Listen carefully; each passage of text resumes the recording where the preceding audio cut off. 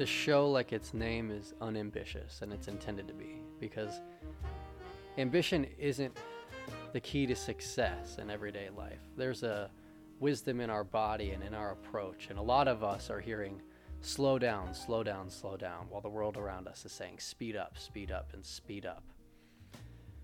And so by design, this show is inspired by everyday life to meet everyday people where they are, to add some clarity and empower you during the challenging times, but also add a layer of realization and celebration to the times where you didn't know you were triumphing. So, in an effort not to over-explain, here we are and we can begin.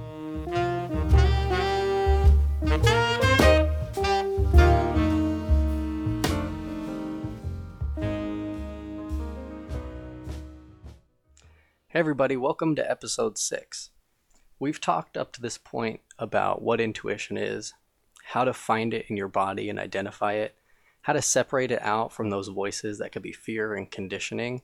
And if you're especially going through a period that's difficult, we've talked about how to find yourself in a way that you maybe have not been able to up to that point, because difficulties become the doorways into understanding who we are and what we're here to do. If you've not listened to any of the previous episodes, you can still go forward and listen to this one, but I want to encourage you to go back afterwards so you can get the full spectrum of what we're talking about as far as understanding the references that come up. And if I'm referencing a past episode, you'll at least be able to jump in afterward and put the pieces together. Today, I want to talk about something that people do bring up often in one-to-one sessions. And if you don't know much about me, or you're just getting started on this podcast, I work with people as a, quote-unquote psychic medium, but I'm really kind of like a life guide for people. So I use my intuitive capacity to help people tune in on what the right direction to go is and how to solve difficult issues or how to find themselves and their kind of place in the universe in a way that's expansive but also practical. And I think that's what people enjoy about it, and that's what I enjoy about it too, is really helping people in a useful way that lets them feel expansive and feel really connected, but also helps them work efficiently with their feet on the ground. Now, when I work one-to-one with people, something that comes up often is someone will come in and say, I don't know who I am. I don't know what I want to do. I don't know what my next steps are. And after talking with them a little bit, I'll find out they've done a lot of thinking about this. And I can totally relate. They've done a lot of thinking about who am I? What am I here to represent? What's my place in the universe? What are my values and ideals? What am I interested in? And the problem isn't that they don't know. What it comes down to, after we discuss the problem, is that they have not yet taken the steps. And I've been there. We've all been there. I think that's part of the process for an empathetic and creative person. I don't think that we're necessarily people of action in the immediate sense. We can be, but we are philosophical, deep people who need to feel something and feel deeply connected to it to move forward. So the question becomes, when you're in that place where you're feeling a little bit listless, or you're floundering, or you have all this you have all these gears turning, but you're not really sure where to take it, it can be a place of uncertainty because we don't want to be wrong. We don't want to have to backtrack. We don't want to make a mistake. And as we talked before in previous episodes, the creative process is supposed to be a little bit messy. So if you're this person, you're empathetic and you're deep, your process needs to be a little bit creative. And that doesn't mean being reckless. It means taking a chance on yourself, betting on yourself, and asking the universe, whatever you believe is out there, to back you in that process. And again, when I talk to people, or I go through this myself, I find out it's not that we don't know what we want to do. It's that we can be afraid or uncertain or not ready, or whatever the reason is, we're not taking that first step. So the big theme for today, we're going to talk about actualizing. Actualizing is a really important step in the process of figuring out who you are, who you're meant to be, and what you're meant to do in your life. That process, I don't think it's pre-written for us. I think we do have to get to the heart of who we are and our relationship with the people and things in this world. And that relationship to those things can change. So you may go through this process a couple times in your life. And actualizing is about making what you feel deep down, that person you feel connected to, that you want to bring out and shine out into the world, making that real and tangible so that you can feel that deep level of connection and fulfillment. So how do you begin actualizing? Well, if you've already taken that step to get to the heart of who you are, to feel things out, you'll find that your anxiety might never have been higher. Your stress might be very high. Your self-criticism might be high. Maybe not, but a lot of people, this will be true.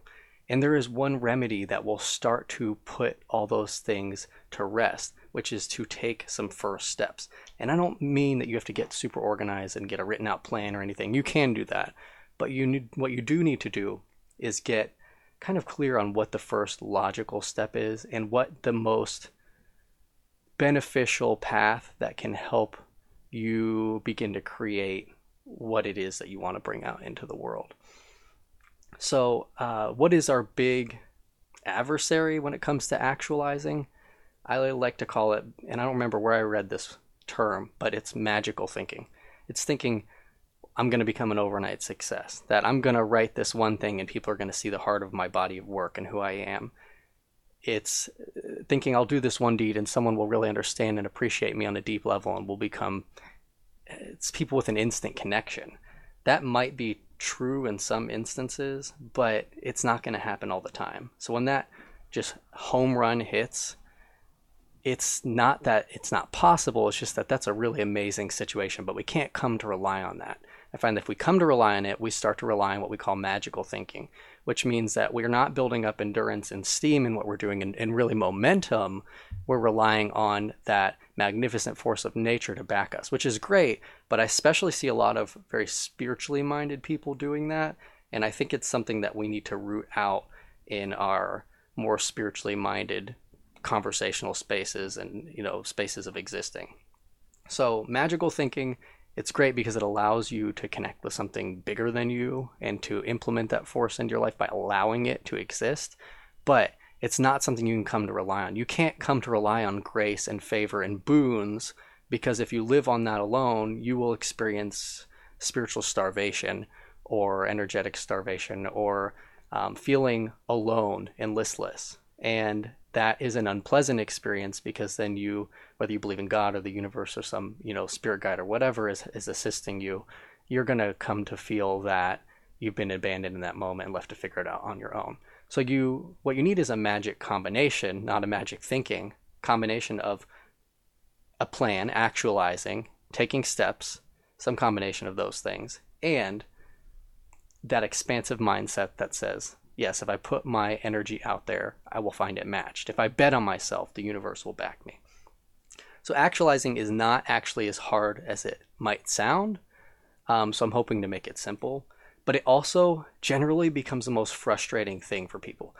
What's the secret about actualizing? It's that it's not actually hard permanently. It's only hard to get started. And that initial period, it's kind of like everything in our body and everything in our mind might feel resistant to it. And even everything around us, we might just come up with some external resistance. We might come into some external resistance. But what we really need to do is understand that it's about getting momentum. Once you get momentum, you can break through some things, and then you're going at a certain speed, you'll continue to break through those things a lot easier. But it's almost like having lactic acid in your muscles when you go to exercise. You're not going to feel great for the first maybe 10 or 15 minutes, but when you start getting in the groove, you may not want to stop. You may have to go, hey, I need to stop or I'm going to be way too tired later today. At least that's how it would go for me when I was able to exercise, regularly. So actualizing, identifying your first step, identifying really, and this is the hard part for some people, what's the most efficient and best and most fulfilling path for you? That's where you can put your philosophical work and your philosophical digesting that you've been doing into action. I had one client come in and they were considering a couple different paths. One was practical and involved getting certified in something and then working on some more creative and spiritual pursuits as kind of like business opportunities as well. The other side of that was continuing what they were doing. I guess the other option, not the other side of that. The other option was continuing what they were doing. And then the third option was going for a psychology degree. And this would have been a really long-term commitment because obviously there's school and then internship and things like that. And so when we talked, we had to figure out what matched where they were and what they felt capable of. Obviously they're capable of anything they put their mind to, but we're talking about someone who was experiencing burnout, was heavily placed into caretaking for family members out of necessity. And her goals above all else were stability, were feeling fulfilled and were having more to go around, not just money or resources, but also time and energy that she could enjoy. So she could feel like she was flowing and she could feel like she was not constantly drained and exhausted. So because we were able to discuss those three options, I was able to hear from her and give her my observations even before that to allow her to feel comfortable to share what she'd been considering. I guided her toward picking the option that felt most sustainable for her. And I told her outright, you're capable of the psychology degree. That's a great expression of your skills. But if burnout's a huge concern for you right now, getting something that's stable, getting something that you can get a routine going, and then taking inventory and deciding where you want to go next is a great approach. Because here's the thing about actualizing. It tunes into some of the other information we've talked about previously on tools. And that tool that we talked about, I think it was in episode 2 or episode 3, you have time. You might have all this grand purpose you want to deliver to the world and experience fulfillment through and give such wonderful ripple effect out of that. But you have your whole lifetime to do it. So if you rush into the thing you're not ready to sustain, you're building a house of cards. But if you take inventory of where you are and you choose what is right for you at that time, you can build on it because you will stabilize and you will grow roots that are deeper. And as the saying goes, the deeper the roots, the taller the tree. I'll give you a personal example because I like to do this sometimes. Some of you know, especially if you've been listening, that I've gone through a major health struggle. And while I've seen improvements, I've actually not seen a lot of improvements in diagnosis and treatment. I'm just mainly kind of like on a better form of life support because I'm home and I'm functioning, but I'm like feeding through an IV and I'm not living like in the normal sense, but it's become a new normal for me. So it's allowed me to return to some of my functioning. But what I've had to do, I've had to very lovingly place aside my highest aspirations and go for my most accessible ones. Things like doing this podcast, things like meeting with the clients I can meet with and not pushing myself beyond that. Things like working on projects that I'm passionate about in areas of interest and trying to do what I can with what I have. And what that has allowed me to do is to remain fulfilled. And it has also allowed me to actually become more healthy because I'm not burning out and doing what I can't sustain. Now, if I was doing what I couldn't sustain, and when I was doing what I couldn't sustain, before I had grieved that loss of having to dial back, and I really did have to grieve it, I was constantly improving and then going way back, just right back to the start, like, and being an awful, and was feeling awful. My health was just as bad as it was before I started, and I realized I couldn't sustain those things. So it was difficult. And many of you, like me, may have to grieve what you can't do immediately. Maybe you're ill like I have been and like I am. Or maybe there are life circumstances you can't immediately overcome. Or maybe you don't have the support of people around you. Or maybe you have not built up all the skills yet and it feels like things are piling up on you. Whatever that might be, when you begin to actualize, you cannot account for the clarity and the energized feeling of purpose that's going to come. What you should not do, in my opinion and experience, in my experience with helping others, is rely on that magical thinking one day it will change. Well, here's the thing about actualizing. It's about getting your energy organized and focused. And that doesn't have to be done in this crazy type A way. I think a lot of my life I thought that it had to be. And I thought that if it wasn't being done that way, it wouldn't be successful. But some of us need a slow burn, and others, just need a more creative style, and others that share those traits are deep thinkers and feelers. I know I myself am one of those things. And it's not good to put all that aside so that you're not processing your deep thoughts and feelings. But it's good to know that, hey, I'm deep, but I benefit when I organize and focus my energy and when I allow myself to move into action. And I think it's great to note that an important part of the creative process is rest. So this does not mean actualize, go, go, go, go, go, and don't stop and force yourself at an unsustainable pace. It's all about sustainability. It's all about accessibility. It's all about building with what's within reach for you and with what's possible for you. Bit of a tongue twister, I guess, today. But keep in mind that it does not need to be quick. If you are swimming along at a constant rate with energy that you can continue to sustain, you will make it to your island oasis. You will make it to your place that you're going to build the monument in this lifetime and this beautiful place that you want to exist. If you're paddling frantically like you need to escape the life that you're living in, you will begin to feel like you're sinking when you're tired. And so it is always better, and I learned this the hard way by being so deathly ill that I couldn't sustain the things that I thought were the way of going forward. But if you're paddling frantically and you cannot sustain it, you will sink, and you must use what you have. That is what's going to get you forward. That's what's going to carry you. Otherwise, you will go right back to the beginning, and you'll start this vicious cycle all over again. And what I hope to do is share a bit about my experience and the experiences that I'm helping others with, because I experience it firsthand in a really unique way. And I've helped other people in thousands of different unique ways. And I'm trying to put those pieces together to create kind of a pattern of recognition, so that if you ever struggle with these things, that you can then begin to feel what's going on in your body, understand who you are on a deeper level, begin to tune in with what is your intuition, what is your fear and conditioning, and then begin to actualize.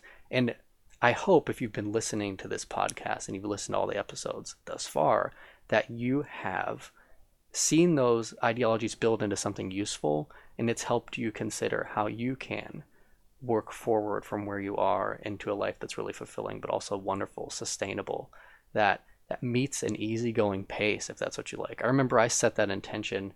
I think intentions are really magical ways of paving the universe in front of us. They don't take the challenge out, but they allow us to direct the flow of our attention and energy, and in some ways choose what we want to prioritize and what we're willing to experience over other things that we may not want to experience or may not want to prioritize. And it's not foolproof, but it does work. And the reason why I named this The Lazy Guide to Enlightenment is actually there's a book by a similar title, and I thought, well, lazy guidance is sometimes the best guidance as long as you're not lazy about it. Lazy more implies that you're taking your time, that you're feeling things out, and that you're not assuming that harder, faster, and stronger is better, but that consistent, committed, soulful, and deep can be great if there is, again, that consistency, there's that constancy, there's that awareness of when to go and when to rest. And that goes back to intuition, being in tune with your body, in tune with your somatic experiences, knowing if on this day my body's saying rest and my soul is saying rest and everything in me is saying rest, and I go and I burn the candle at both ends, I'm not getting anything done, or I'm not getting as much done as I can, or I'm on a collision course to burnout. And what is something that I notice empathic and deep and soulful people experience more than anything? It's burnout. And we're all learning as we go. I don't think that being a deep and soulful person necessarily means being free of all the impact of feeling all the things around you and inside of you. But what it does mean is learning to understand those things and being able to recognize patterns and recognize how to direct the flow of your attention and your energy in a metaphysical sense and spiritual sense, yeah, but also in a practical sense. We benefit when we balance those two worlds. Thanks for being here today. I really love to share this stuff with you. I love the feedback that I've been getting. If you haven't yet, consider leaving a review, an honest review, and even some comments and some direct feedback to me at my email would be great in helping develop this show to give you the best tools and the best material possible. Even if you just love the show as it is, I'd love to hear that from you. So reach out, feel free to follow me online. Reach out to me by email. My email is yale@relevantreadings.com. I'm found at relevantreadings.com, and on Instagram, relevant.readings, Facebook, relevant readings. Reach out to me. Let me know how things are going in one way or another for you, what you'd like to see on the show, how it's benefited from you. I will definitely, and anonymously if you prefer, I won't necessarily call out your name, talk about some of the things that you bring to me, and may even use some of that feedback to develop the episodes. And probably most definitely will use your feedback to guide and develop the episodes, because I'm a responsive person. I like to take in what's going on around me, treat it all as really significant and important information, and then use that to feed this project. And I'm excited to do that. So thanks for being here. Wishing you a wonderful rest of your week, and take care for now.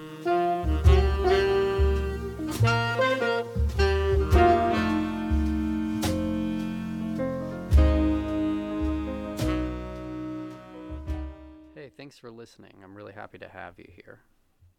So a little bit about me. I've been working the last 10 plus years as a psychic, and there's no really good word for what I do, so I like to fall in this little niche role. It's a kind of flexible title. What I really like to do is help people get to clarity. And I really like to focus on clients who are looking for unique perspectives and unique ways to solve problems. And what I like to say is you just don't know what life looks like until you're on the other side of clarity. You don't know what life looks like until you come and sit down in what I consider one of the most unique settings in the world to discuss life in a totally different way and ideally come out of the other side a person who not transformed by the experience, but with the tools and the ability to transform yourself, to overcome, and ideally the final goal is you leave empowered and inspired without having to change anything in your life. So if you're interested in getting connected with me, if you've got questions, you want to talk, you want to chat, reach out to me by email at yale@relevantreadings.com. Or you could also give me a little visit at relevantreadings.com. That's RELEVANT, readings with an S. I welcome your questions, and I look forward to hearing from you. Thanks for listening.